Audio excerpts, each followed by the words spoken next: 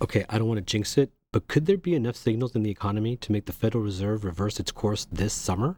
Given how many households are being priced out by higher mortgage rates, it couldn't come fast enough. Let's have a look. Welcome to the Daily Drill, everyone. Your quick peek into the housing news of the day. I'm Paul Lopez, Senior Vice President at the National Association of Home Builders, and today is Wednesday, January 11th.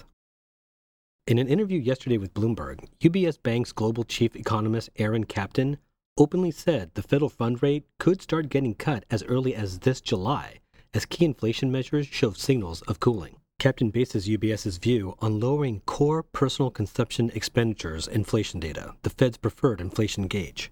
The PCE index rose 5.5% in November, the slowest pace since late 2021. And UBS isn't alone. JP Morgan Chase CEO Jamie Dimon admitted Tuesday that maybe he shouldn't have said last year that an economic hurricane was a-comin'.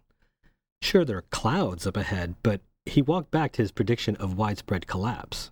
By the way, his bank is still hiring. And Nobel Prize-winning economist Paul Krugman said maybe his worries about the outlook were overblown as well. A soft landing is more likely than it seemed just a few months ago, he wrote in his New York Times column.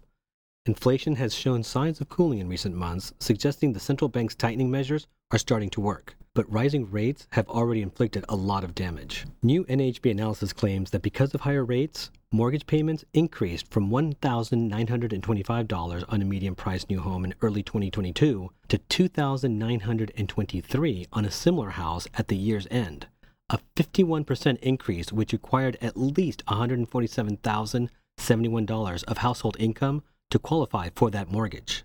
This means approximately 18 million households were priced out by the end of 2022. That's it for us today, everyone. I'll be back again tomorrow. If you're enjoying this podcast, please be sure to subscribe. I'm Paul Lopez. Thanks for listening.